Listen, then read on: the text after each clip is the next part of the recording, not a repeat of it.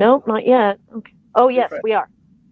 Hello, and welcome to Inverticast. I am Leah from Tarantula and Inverticast.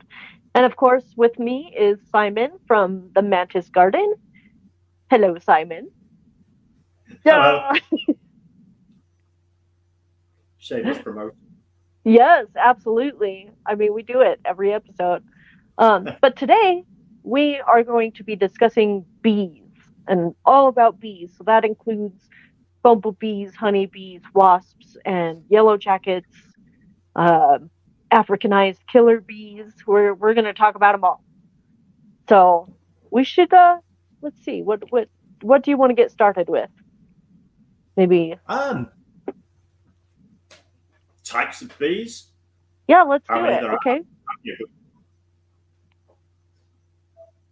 Yeah, there are so many types of bees. I know that there are 20,000 different species of bees throughout the entire world. Um, and specifically, there are 4,000, or approximately 4,000, that live here in the US and Canada. Um, Wow. and then, yeah, so there are a lot of species of bees, but most people probably only really think about like bumblebees or honeybees, maybe a little bit of wasps, things like that. But those are just like a tiny little glimpse into the world of bees. Yeah, there's And there's I, 2,000 species of bees in Europe. oh, see, So yeah, you've got us beat by double in the Americas. definitely. That's amazing. Although I mean, that's probably due to the fact that, like, we have a bit larger of a landmass, but Europe is pretty big, so I don't know. Yeah, I don't know what that's including. I don't know if that's including Scandinavia and True. extended Europe, Eastern Europe, and all the rest of it, and that makes us a bigger landmass. But I think you've got more of the climate for things as you have other bugs that we don't over here and in Yes, Europe. I think that's true. Hello, Shady. Shady says good evening. Good evening, JD. Good evening. All right. So, I don't know like the specifics of each different kind of species of bees, but I do know that um, I would say that the most popular one or the most recognized one is definitely the honeybee. And there are so many species of those as well that I mean it's hard to be like, oh, just one honeybee. No, there are so many honeybees. It's not even funny.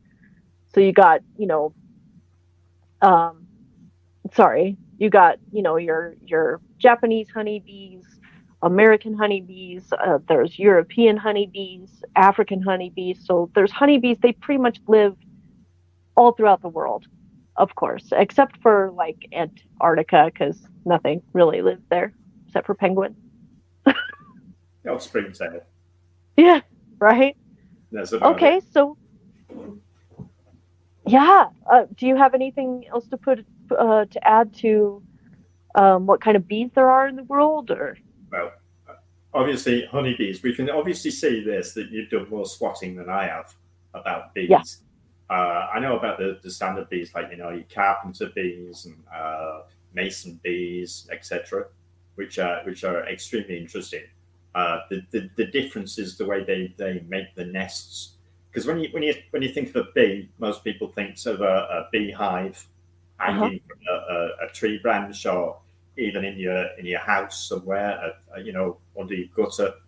yeah, But there's lots of different ways. I mean, there's lots of bees. There's some bees that are actually just on their own, and they'll just dig a burrow into the ground and stay life on their own, sort of thing, and do it themselves. And there are other bees that make nests underground with like a funnel on the top with clay, and they actually build it up like a termite would build it up for coming out of the ground. So you got little stalagmite type structures coming up with a hole down the yeah, middle, the big and turret type. they use the saliva and mud to make like clay. That's even more interesting. It's actually waterproof. Bees' saliva Wow. is waterproof, which is awesome. So when it rains, it just comes off like it does off a duck's back, which I think is interesting. That's incredible. I didn't know that. It is really cool. I mean, bees are pretty fascinating. So I know that here in the States we have paper wasps, which we call Ah, them paper wasps, but I'm going to guess that they're similar to the carpenter wasps, and they will build, these big, intricate, kind of honeycomb looking hives, definitely in attics and kind of up high. Whereas, like you were saying with the turret building guys or bees, we have bumblebees that they actually burrow underground and they live in, like in the shrubbery and stuff that accumulates around the forest floor or around the ground of trees and whatnot. And so they'll just kind of burrow into that, and that's where they live. So I mean, that's definitely a fascinating thing about how they survive essentially. So Carrie has asked if wasps actually have a good purpose outside of warding off children from parks. And actually, that's, city of wasps are just horrible. Um, yeah, yeah. but it's like saying, do cats or tigers have a purpose apart from just killing things? Wasps are pretty much a cleanup crew because they eat a lot of dead insects as well. Hmm. They also catch a lot of things like flies and other annoying things like mosquitoes, for instance. Hmm. So they are they're particularly much a predator, um, but they're just annoying because they sting us and we don't like them. I mean, some Right. us, but in the ecosystem. But like mosquitoes, they're annoying to us, so therefore we don't see them as a useful creature because we don't find them particularly comfortable to live with. And that's just down to humans. It's not down to the ecosystem or the animal world. That's my opinion. Right. No, I think you're absolutely right. They do serve a purpose, even though we definitely see wasps as, kind of a pest. They do tend to build their nest around our houses and you know, can be very intimidating as far as that goes, because you don't want to be stung by them. It is actually a pretty painful sting, um, more so than like a regular bee. But I mean, it's not as bad as you might think. I mean, it's kind of a sting for sure, and it hurts. There's a lot of pain, isolated at the sting site, and there's swelling. I'm sorry, Simon. You. It's a problem. That's problem. We had when we moved in this house. We had because you brought it to my mind that we have uh, a nest in an outside shed that was here. oh. A paper wasp, European paper wasp, and I got suited up with everything, uh, mask on and all that from Oh welders yeah. and everything. And I put a woolly hat on my head, thinking it was protected, and unfortunately not. And I went out with a CO2 fire extinguisher and Uh-huh. froze the nest to get rid of it. And like they stung all the top of my head, Oh like no. there'd been 50 stings on the top of my head, and Oh that goodness.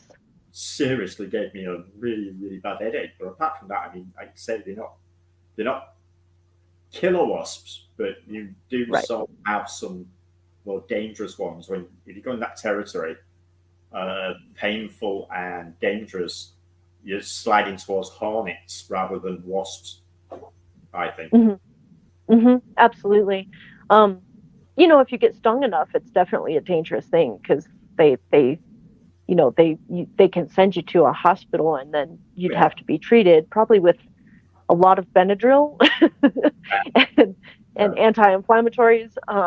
But yeah, wasps actually do serve a pretty important purpose. They are incidental pollinators, so yeah. they because they're carnivorous, so they hunt and attack like other flying insects, and that's basically what they eat. And they will also like attack, big cicadas, and they will bring it back to the hive and feed that to their larvae or the baby wasps, and the queen, of course. And so because of that, they are actually really great as far as keeping the pest populations down and keeping them in control. And a lot of farmers here in the States actually really like to use wasps as that kind of pesticide, like a natural pesticide for their crops, which makes a lot of sense to me. It's kind of hits back on that ladybugs, harvesting ladybugs and using them as pesticides. Again, that it just makes a lot of sense to do that. There is. Even Sorry. yeah. Hopefully finished. Yeah, no, I'm pretty finished with the wasps. So I think. I just tailed you off there by putting in. I am sorry about that. Yeah. Oh, you're totally fine. I did read I about there's something you do that we don't seem to do as much, which is rent bees, rent oh bees, right. and then put them in your fields to pollinate. Yep. Yep, that is definitely something that is done here in the States. I know for sure that here we have, I've mentioned them before on the podcast quite a few times, but the butterfly pavilion here is a really huge, basically bee superpower. They will rent like little hives that you can take to, like if you have a greenhouse or, a garden in your house or again, like a farm, and basically just allow the bees to do what they do. And yeah, and everybody kind of benefits from that because the butterfly pavilion, you're helping them in their program as far as conservation because they have a pretty good program for that. Um, and then you're also helping your own garden and your crops that you're trying to protect from other pests and critters that can really damage those plants. Um, so speaking of conservation, I thought that this is a good segue to talk about the conservation efforts that you read about recently.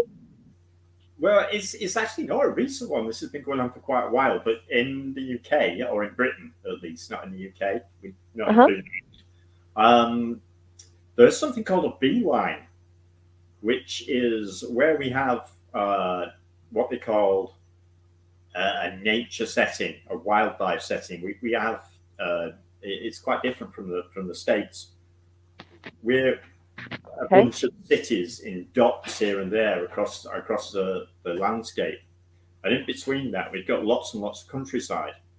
So what they've done is connect the areas, one nature area to another nature area with like a Uh-huh. transport system for bees, Oh. which is literally a strip of land that connects between the countryside areas, the nature areas of Uh-huh. flowers that bees love, basically. And it's just Oh, all that's amazing. like a network of flowers that go in lines to connect the bees to other places they want to go, which Oh, I think wow. is a fantastic idea, and I'd love to see every other country do it.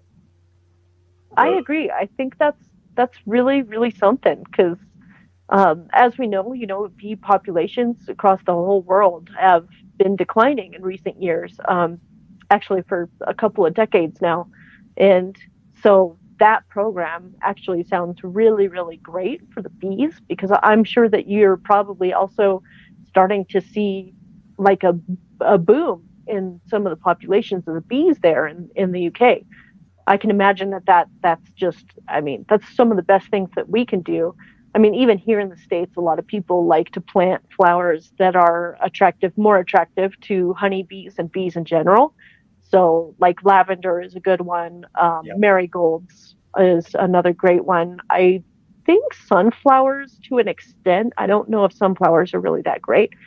But I do know that like that is something that we can do here at home that will also help bee populations and help to keep them from starving. Um, because without those flowers, they starve.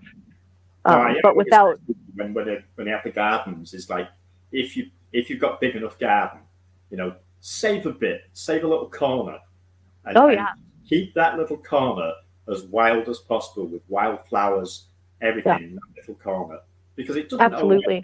help a lot of insects, and if it helps insects, it helps the other animals, etc., etc. It's a knock-on effect, isn't it? That's what the Hmm. ecosystem is really.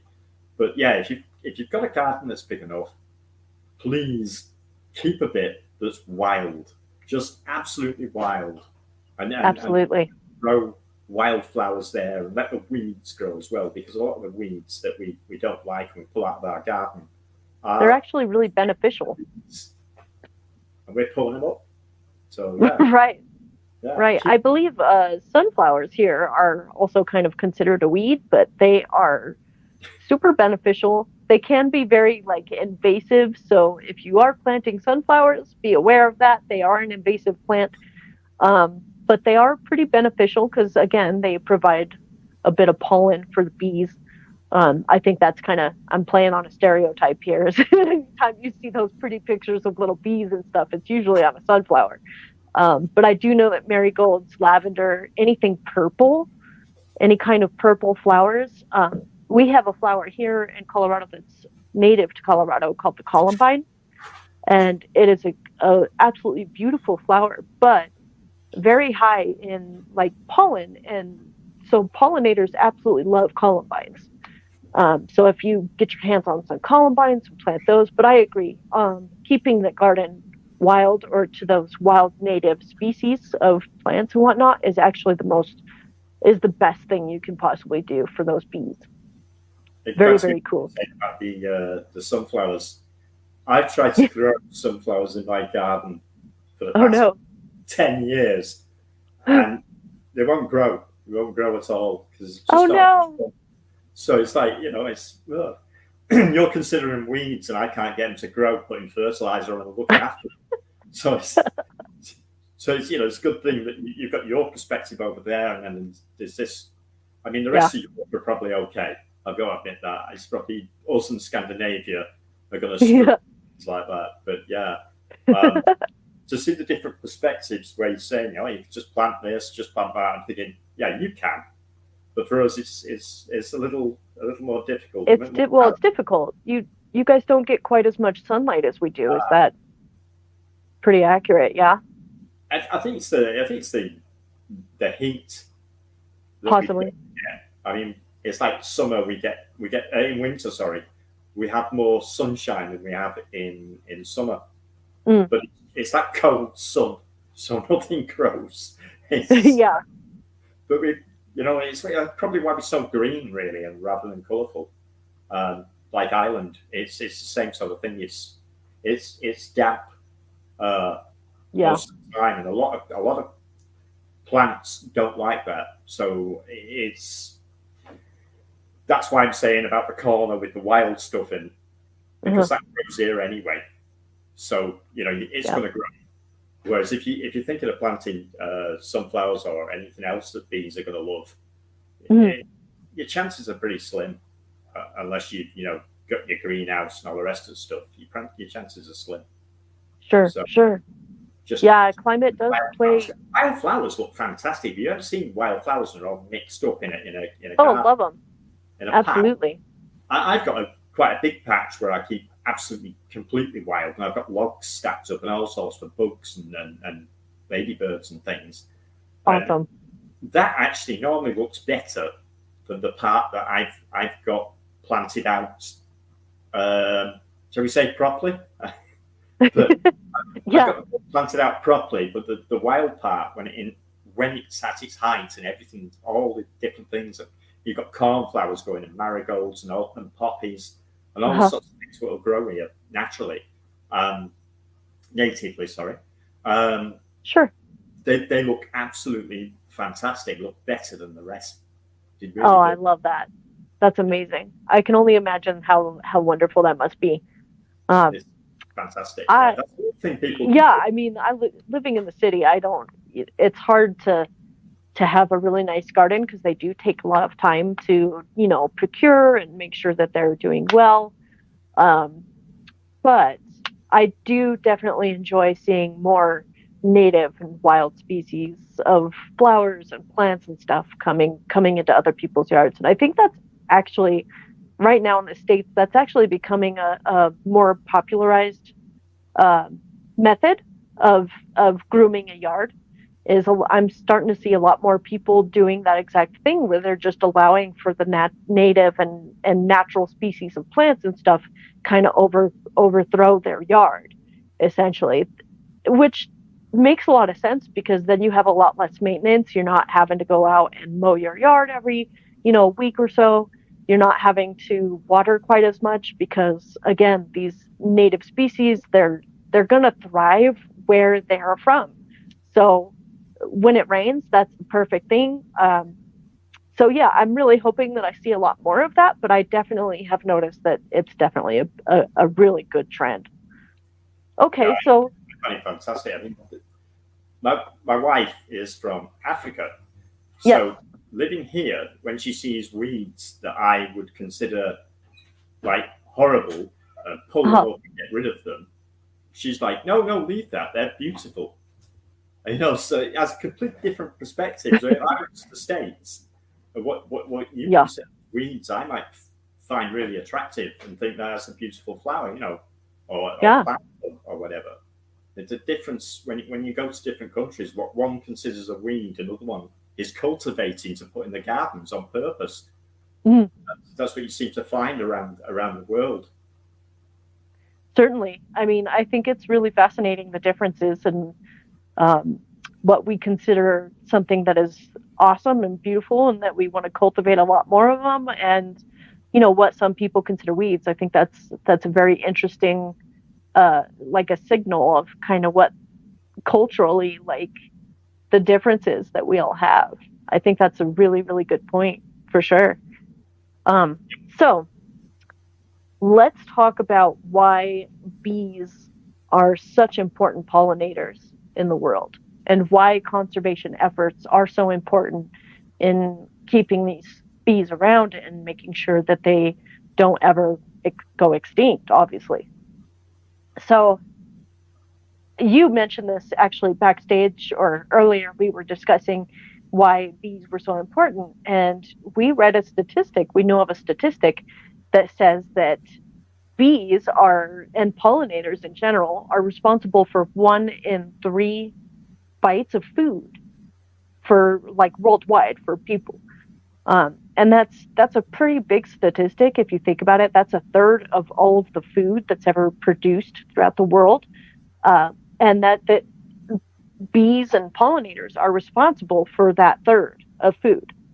So I think that's probably the biggest reason that they're so important is because of that food production, and that pollination that creates that food production. Obviously, because food is actually an essential for humans. Like we can't survive without food. Clearly, same with water. We can't survive without water. Um, so, what are your thoughts on that, Simon? Like, what do you think? Why else do you think that these bees are so important for pollinizers? I mean, well, 90%. I did read this days ago. I'll Mm. retain it amazingly. 90% of the world's food crops are pollinated by insects. Oh wow. That's a lot. 90% is a lot. So if you think about it, if you say there's people in the world now starving to death, Uh-huh. can you imagine taking another 90% of the world's food away? Oh, it would That be devastating. that's what would happen if we start squashing all the bugs we see. Hmm. And this is why insects in general are so important. But the vast majority, about 90%, is bees that Hmm. are actually doing all the pollinating. And like I said before, there's a massive, massive amount of bees. Some bees only go for red flowers, some only go for yellow flowers, some Hmm. for purple flowers. I don't know about the eyesight of bees, unfortunately. I'm pretty lacking on that information. But if anybody else knows, please let us know why that is. I I So, do know that their eyesight is very similar to almost like infrared. So the brighter, like purple and blue hues tend to be the ones that they're more attracted to. So that looks a lot brighter to them. And of course, I think yellow and some orange hues are also very vibrant for them. But yeah, their eyesight is kind of a mystery to me as well.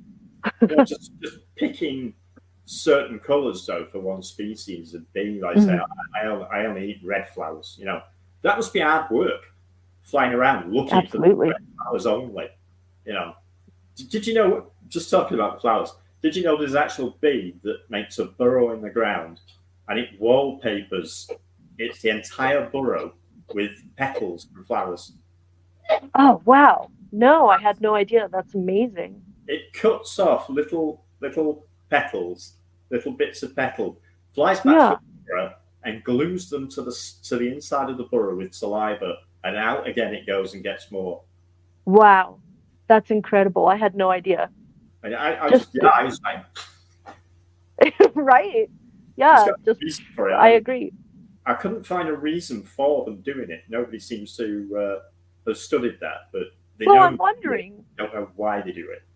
I'm So wondering if they do it because possibly there might be like a chemical or something within the flower petal itself that provides some kind of sustenance for them possibly, or um I'm wondering if it also might have to do with like keeping predators away, because you know that there are some yeah, plants that are actually really really good like insecticide, essentially, like pine here for instance. yeah, um, see, yeah, pine is something that we know that spiders and bees are just they're put off of.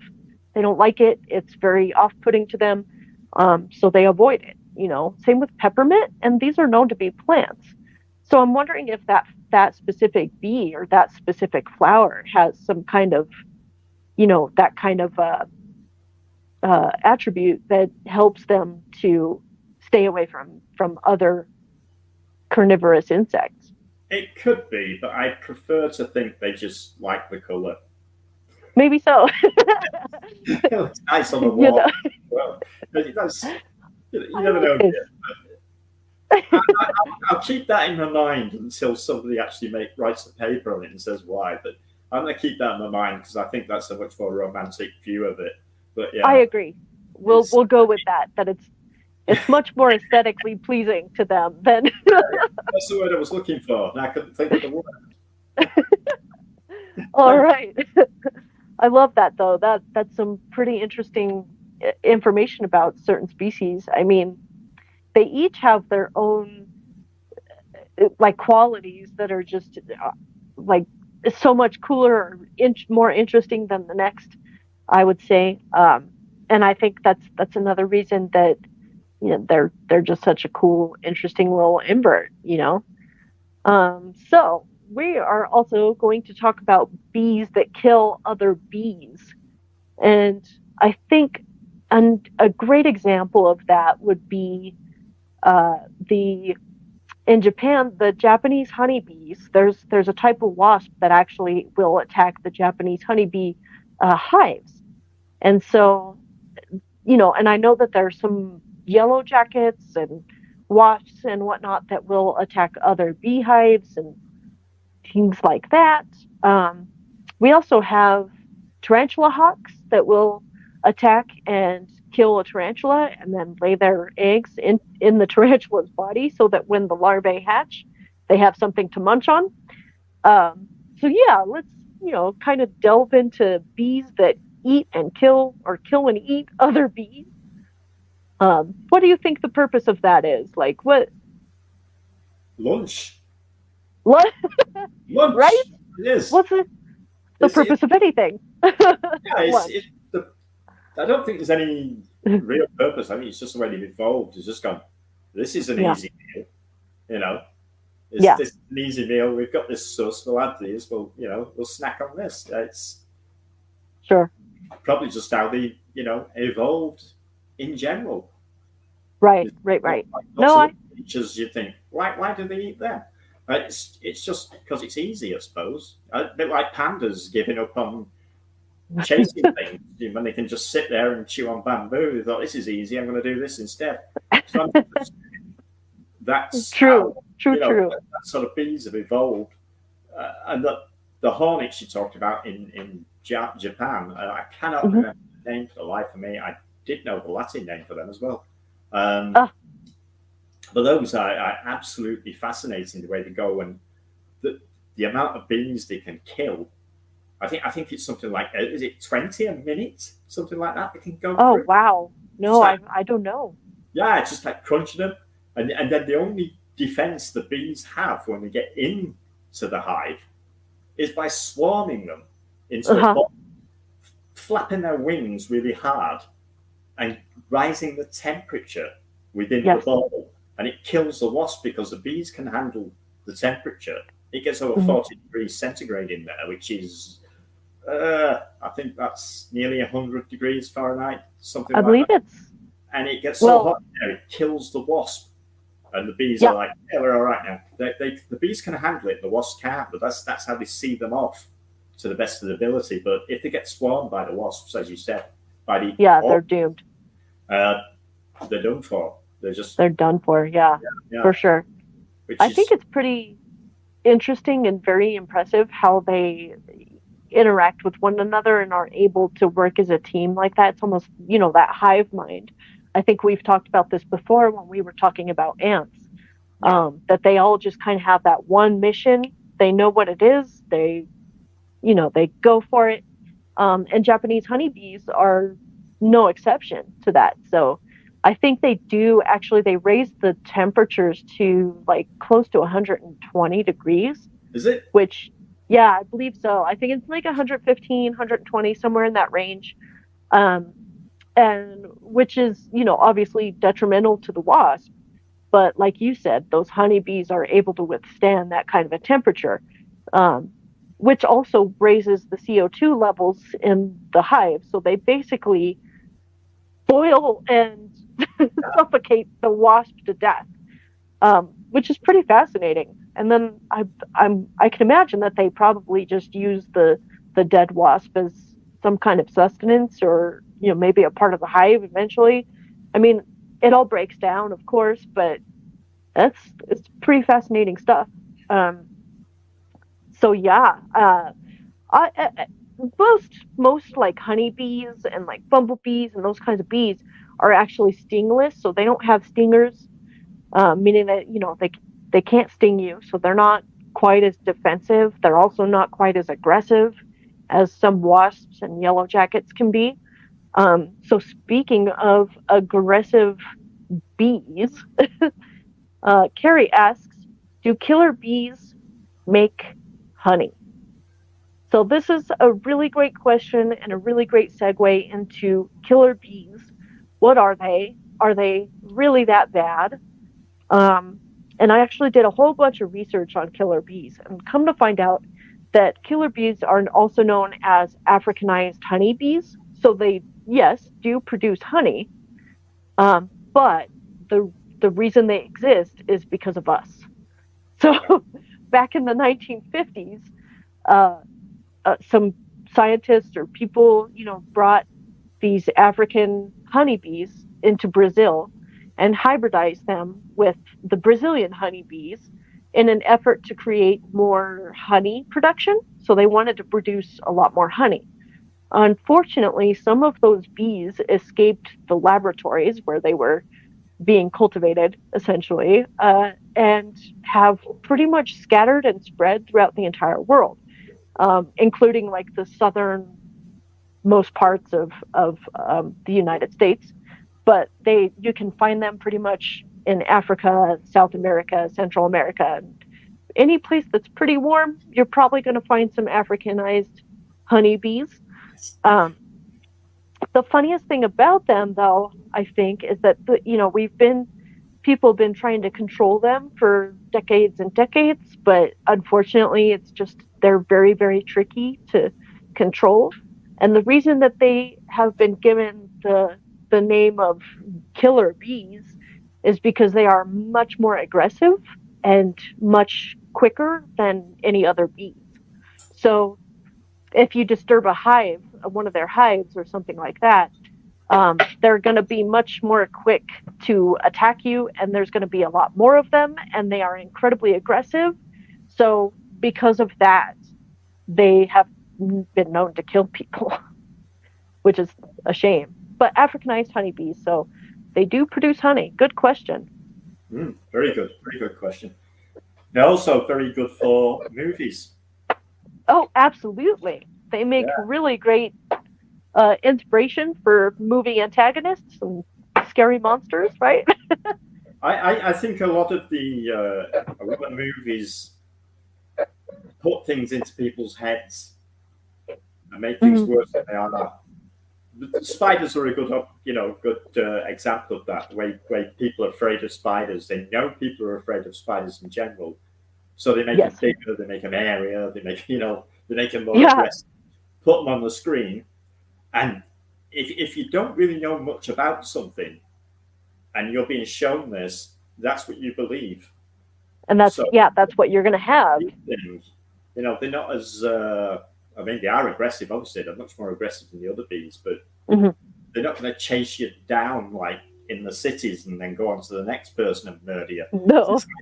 This is this is this is the sort of mentality that Hollywood has produced, Yes. rather than scientists. But again, humans bringing this problem Yes. around. I mean, it's always humans every time you look at It's something. always people. We Always. did that. No, I absolutely agree.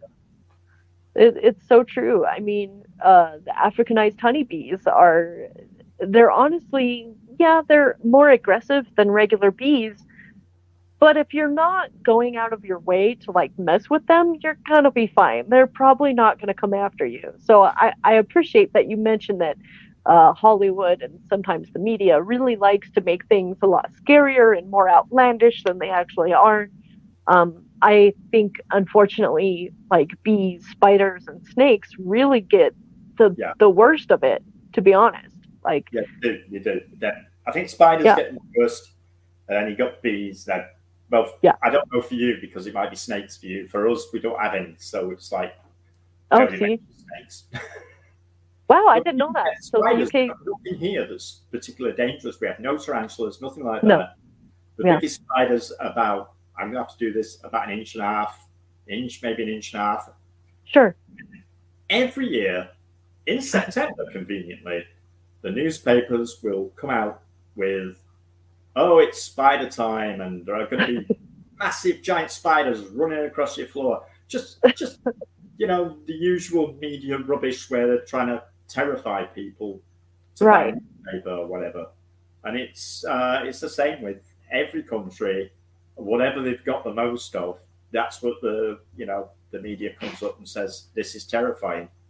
It's just absolutely, it's just publicity stunts, isn't it? Really, all of yeah, it. definitely. I mean, I think it's really kind of an unfortunate side of kind of humanity and just how we kind of function, if you will.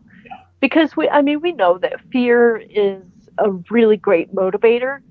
So there's a lot of things in the media and sometimes here in the States, like we know this firsthand, is, you drudge up a bit of fear about one thing, then that means that people are going to go out and, be buying things to help prevent that one thing, or they're going to be buying things to help like prepare for that one thing. Um, I think that that's just a part of the world and just kind of how we work together, if you will. But it's very unfortunate. I do agree. I feel like if people were maybe a little more educated on, what the purpose of bees or wasps or even the Africanized honeybees, then they probably wouldn't be quite as fearful. And we'd probably have a lot better environment happening, a better ecosystem, because then things would be a lot more copacetic. Hopefully, people would be a lot more relaxed and not quite as fearful. Because let's be honest, who wants to live in fear? It's not a fun time. Oh, really? I mean, it's not like that. You get because of the fear factor, and because it's only a bug.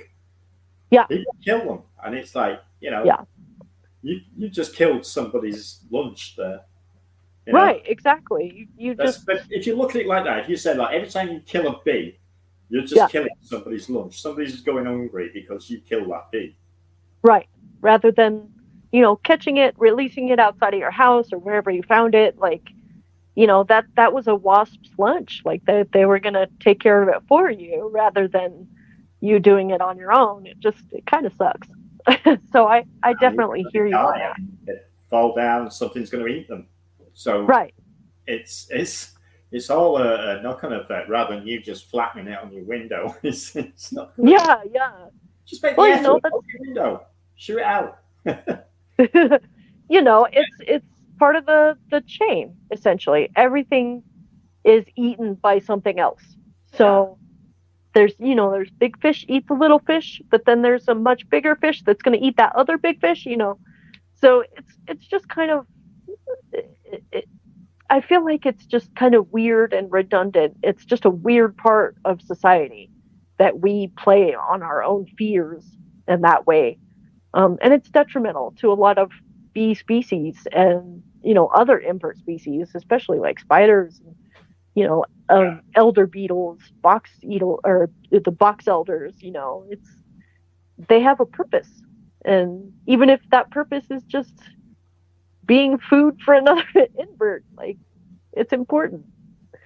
Um, okay, so the last topic that I have is parasites and pests. So, what kind of parasites and pests do bees also have to uh, navigate? What is the word I'm looking for? Mitigate? No. Navigate would do. It's like navigate away from them. Um, Yeah. I know because I breed waxworms, and when I got into this a long time ago and researching, because I was like, okay, waxworms. I know you get them at the pet shop, but I didn't, where do they come from in reality? Where do they live in nature? And when I Right. found out, I was very surprised that they actually live in beehives. And the reason they're called waxworms is because they eat bees' wax. So they Oh, eat that's amazing. a hive, which is an absolute nightmare. You can actually collapse a complete hive, killing off the entire colony. Oh, Just wow. a tiny little moth larva can do that. It's I find that completely amazing. Sorry, I've got cramp in my leg. Oh, no. It's just got in the back of my thigh. Oh, no. Yeah, I, that's what I'm I can told. imagine. Yeah, but yeah, it's I think that's when I think of the waxworms because Yeah, everybody you were. buys waxworms, but very few people. Mealworms are another one. It's like Mhm. nobody really sits down when they buy these food for their animals and goes, I wonder where this comes from in nature. I wonder what it turns Mhm. into. But there you go. Waxworms are a nightmare for beekeepers. So we And tell. beehive. Wow. I have That's a friend amazing. who's a beekeeper, or I had a friend who was a beekeeper who used to go to a writing club with her, and she wrote a book on bees. Surprise, surprise. And she keeps bees in the nearest city's cathedral. She keeps them in on the top, on the roof of the old bell tower. And Oh, wow. it's just cool, and it's right in the middle of the city. And it's like Amazing. beehives on the top of this on top of the bell tower, which I think is a fascinating, weird thing anyway. But yeah, Yeah. she's telling me about waxworms, how they can completely uh, ruin a colony just Just for a moth getting in there and laying its eggs could be a disaster, wow. which is, and then you've got the other parasites, which we all know because we've seen them on ants, we've seen them on wasps, which is the zombies, where you get the zombie fungi, which Oh, right. grows out of the bee if it gets Yeah. cooked. So it's that's another one. That's another parasite. It's not parasite, is it? Was it? I Well, don't know. Yeah, yeah, it's called because fungi. it's a zombie fungus. It uses a bee body basically to procreate and to create Yeah. more of that zombie fungus. So I definitely think it would be a parasite. Absolutely. Yeah, I know, but the I mean, scientists, any scientists or entomologists watching would say, no, that's not a parasite. That's it's a fungicide. I don't know. It'd be some yeah, weird name for it. They've always got a weird name for everything, haven't they? It's and if you're I'm not, pretty sure. I'm So pretty sure it classifies as a parasite, absolutely, because it's using another life form for its yeah, own life, right? I mean, that's essentially the what a parasite is. yeah, So exactly, yeah. makes sense. I Yeah. mean, bees are also they can also be affected by nematodes and Oh yeah. other things like that. So there's quite a few things to bother bees. They're not Those indestructible things. dreaded nematodes, man. Oh, Yeah, okay. I don't like nematodes at all. No, they're awful things. But Yeah. some of them are beneficial. So there you go. But Yeah. yeah, the bees are not indestructible, and you see a bee and you think, oh, look at that cute little bee. It might contain a hairworm, for instance, Uh-huh. which is another nasty thing that infects animals, makes them go into the water and drown Oh themselves. geez. Which is, again, nobody knows That how. They're assuming that it's some kind of neural interface that the parasite has with the bug's brain. Mantis get it also, hairworms, where absolutely. they'll get to a certain size where they need to come out to get into the water, and they'll Uh-huh. send the bug into the water to drown itself, and then it'll just come out when it's hit the water. So Wow.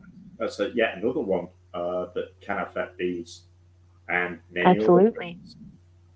I'll tell you Carrie. a fun one. I don't. It's not really a parasite. The oil beetle. Oh, yep, people. Absolutely. Oh, We're probably the the biggest. oil beetle. Oil beetle. Oh, the oil beetle. Okay. Yeah, which that actually can climb up to the top of the plant and sit on the flowers. The larvae, loads of them, can sit on the flowers, Uh-huh. wait for a bee to arrive, like a taxi, crawl on the bee, and then fly off to another flower. And that's basically how they get around, which is quite, if you think about how that could have evolved, it's just crazy ideas that this beetle lab has gone.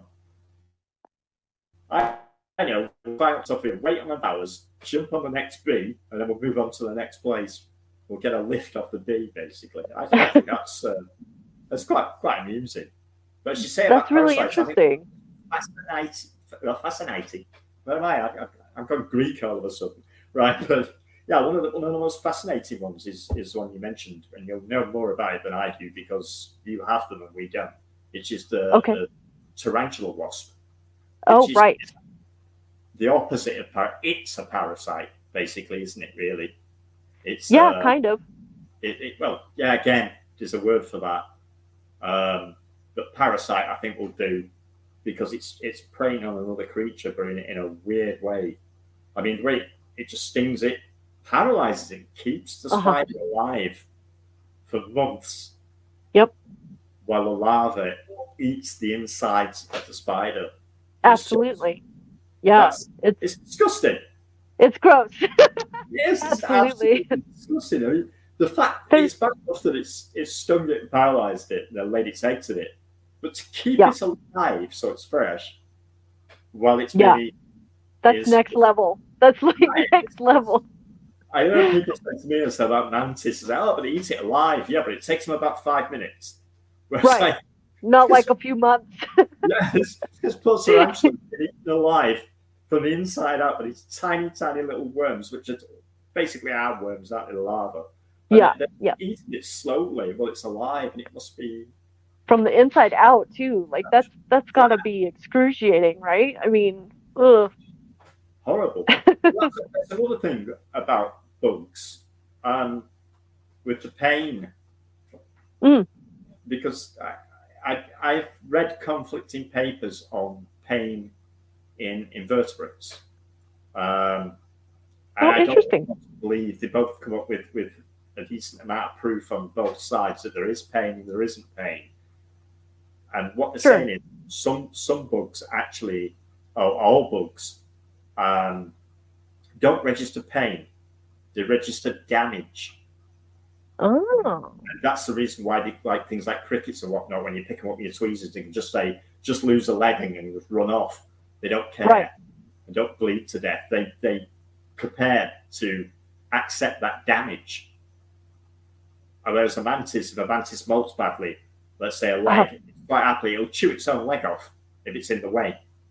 You know, if it's dragging or something, it'll chew its own leg off and carry on. That's It's amazing. like a pain versus damage registration. So instead of pain, it's the damage. Yeah, it's sort of his brain's going, okay, that leg's got something wrong with it. I don't need that leg or Right. whatever part of the body it is. I don't know how that affects, like, if you ever seen, well, of course you've seen it, when you put a cockroach in with a spider and the spider bites it. Yeah. The cockroach doesn't act like it's in terrible pain. It just looks like it wants to get away because it's been grabbed hold of, like as if you picked it up. It doesn't seem to be in excruciating pain. It's not flailing or anything. No, So I can imagine like that. I think that's why we associate those kind of reactions from say, the tarantula bite with the cockroach. That's probably why we associate that with a pain response, is because you're absolutely right. They kind of look like they're just trying to get away, moving their little legs around, um, in an effort to run away. So that makes a lot more sense that they are just registering, oh, I'm damaged. Whatever damaged me, I got to get away from the damage, right? Yeah. That's fascinating. That's sort of, if that's the case, then the tarantula wasp laying its eggs in there. Now it becomes a different sort of scenario. Is that as bad as what we can imagine if somebody laid eggs in us and it was eating us from the inside bit by bit? Right. Is it as bad? They can't actually. I wonder if it's the same kind of neuroreceptors, you know what I mean? Yeah. Like, because when we are in pain, then that's essentially what it is also damage for sure, because then our body will go and heal whatever it is that's causing us pain. But at the same time, the nerves and the neurons are sending that message to our brain saying, okay, this is pain, there's something wrong. Yeah. So I'm wondering if they're similar in that way. That's really fascinating. I don't know. The one of the papers said to get the message that something's wrong in an area, and they know what the area is, whereas we need pain in that area for us to know where it is. If that makes sense. Does that make sense? No, it does. Total sense. Like a broken finger. Their brain, or a lot of them don't even have. A lot of things don't actually have brains, as we call them brains. They have a neural ganglia. Like snails have a neural ganglia. They don't actually have a brain, what we would see as a brain. So it makes sense that less information would get there and need to be processed, whereas ours is very complicated with our nervous system and all the rest. A total system, yeah. We have different kinds of pain as well.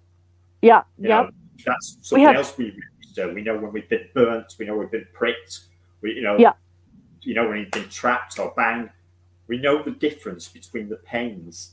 Whereas the insects, are they noticing the difference, or are they just noticing that leg has got damage?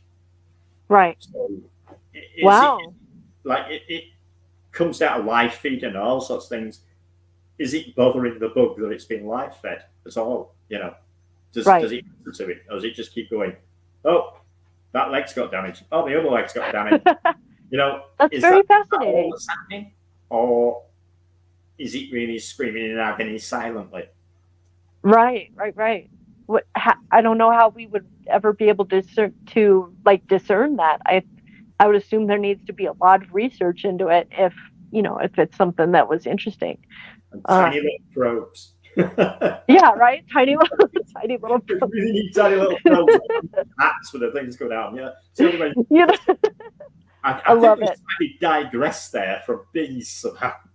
A little bit, but that's okay. That's okay, because bees can inflict a lot of damage and pain, so it works. It's a good point, actually. I wonder when a bee stings, let's say a wasp, for instance, that's attacking it, it stings it. I think the wasp feels anything. Well, That's a really great question because they do, like when they sting, they do have a venom that comes Yeah. with their stinger. So yeah, I agree. I wonder if, a wasp that's been stung by, a yellow jacket or something, if it could be a painful experience, maybe something similar to what we experience. I don't think so, but I wonder if it's more like neurotoxin to where maybe it kind of paralyzes them or just kind of shuts down their central nervous system or something like that. So that's a really good question, Simon. With with the pain thing, I could probably go on all day and come up with examples. Get Sure. off that subject quickly because I've got loads of them in my head now whizzing round, which are just not completely off topic. So yeah, stick to bees, Simon. No, you're awesome. I appreciate everything today. You've done a fantastic job with information about bees and pain receptors. It's awesome. Very, very cool. We're actually rounding out to the end of our podcast. So, Simon, do you have anything that you would like to plug for this week? What you got going on? The shameless plug. Nothing, same as usual. Go to my channel, give it a Yeah. subscribe, watch a few videos. Yeah, like it if you want. I'm not really. Yeah, just do that. That's All it. right. And buy mantis from me. Yeah, you said you've been breeding a lot of mantises this week, right? Because the heat wave that you guys had. So a lot of them are ready for that. Yeah, I got a lot of owls knocking around that are waiting to be bred. Yeah. I'm going to be doing a stream one day this week, hopefully with Shady. Again, we did one last week, but hopefully we'll do one again this week. Oh, I hope so too. Attempt to pair a mantis because she just bought some mantis. Oh, awesome! And I have the same mantis that are ready to pair. So I was hoping we could pair it on stream and she could watch me pair them. And when she comes to do hers, she'll have something there. But we tried last week and was unsuccessful. So we'll have to wait until this week to see if we'll try them again. But did you happen to find the spiny flower mantis female? I did. I found several of them. Yes. So I now have 3 females there and 1 male who's very traumatized. He's got PTSD, I'm afraid, at the moment. Oh no! We're going to give him a few days and try him again because they're very, very aggressive. Very. Yeah. Oh, I can imagine. Yeah. Ridiculously aggressive. One of the most aggressive mantis. Wow. So, yeah, it's as soon as the male gets home, 9 times out of 10 she's trying to kill him. So. Oh wow. You have to intervene, stick your finger in there and intervene. Otherwise, he'd be lunched. So, yeah, he's traumatized at the moment. He's had 3 of them eating. So, we're going to give him a break and then we'll try him again. Oh, poor guy. I'm sure he'll be fine. I'm sure. Let's see what I've got going on. I've got baby Phidippus audax that I'm trying to find people who want them. Here, obviously in Denver, I can't really ship because I'm low level. I'm not even a breeder really. But I've got a whole bunch of little baby spoons that are absolutely ready for new homes. And this week I just released my Holotele Longipes rehouse and species spotlight video yesterday. And then this upcoming week I had a couple of little slings that are now, well, they're still pretty slingish, if you will. But a couple of old world cool little baboon tarantula species that I rehoused. So be looking forward to that video and it'll be a lot of fun. And tiny plastic babies. That's like a thing for me now. I'm putting these in every little enclosure that I've got. So look out for the tiny plastic babies. And yeah, that's it. Yeah, so it was good. It's been a good week. Simon, as always, it's a pleasure to talk with you and thank you. Doing our invert chat. And I really enjoyed talking about bees. And thank you so much for being here. And yeah. Anytime. All right. Thank you guys so much for watching. We are going to sign off. As always, you can find us on YouTube and obviously Facebook and other cool places. So, yeah. Bye, guys. See you later.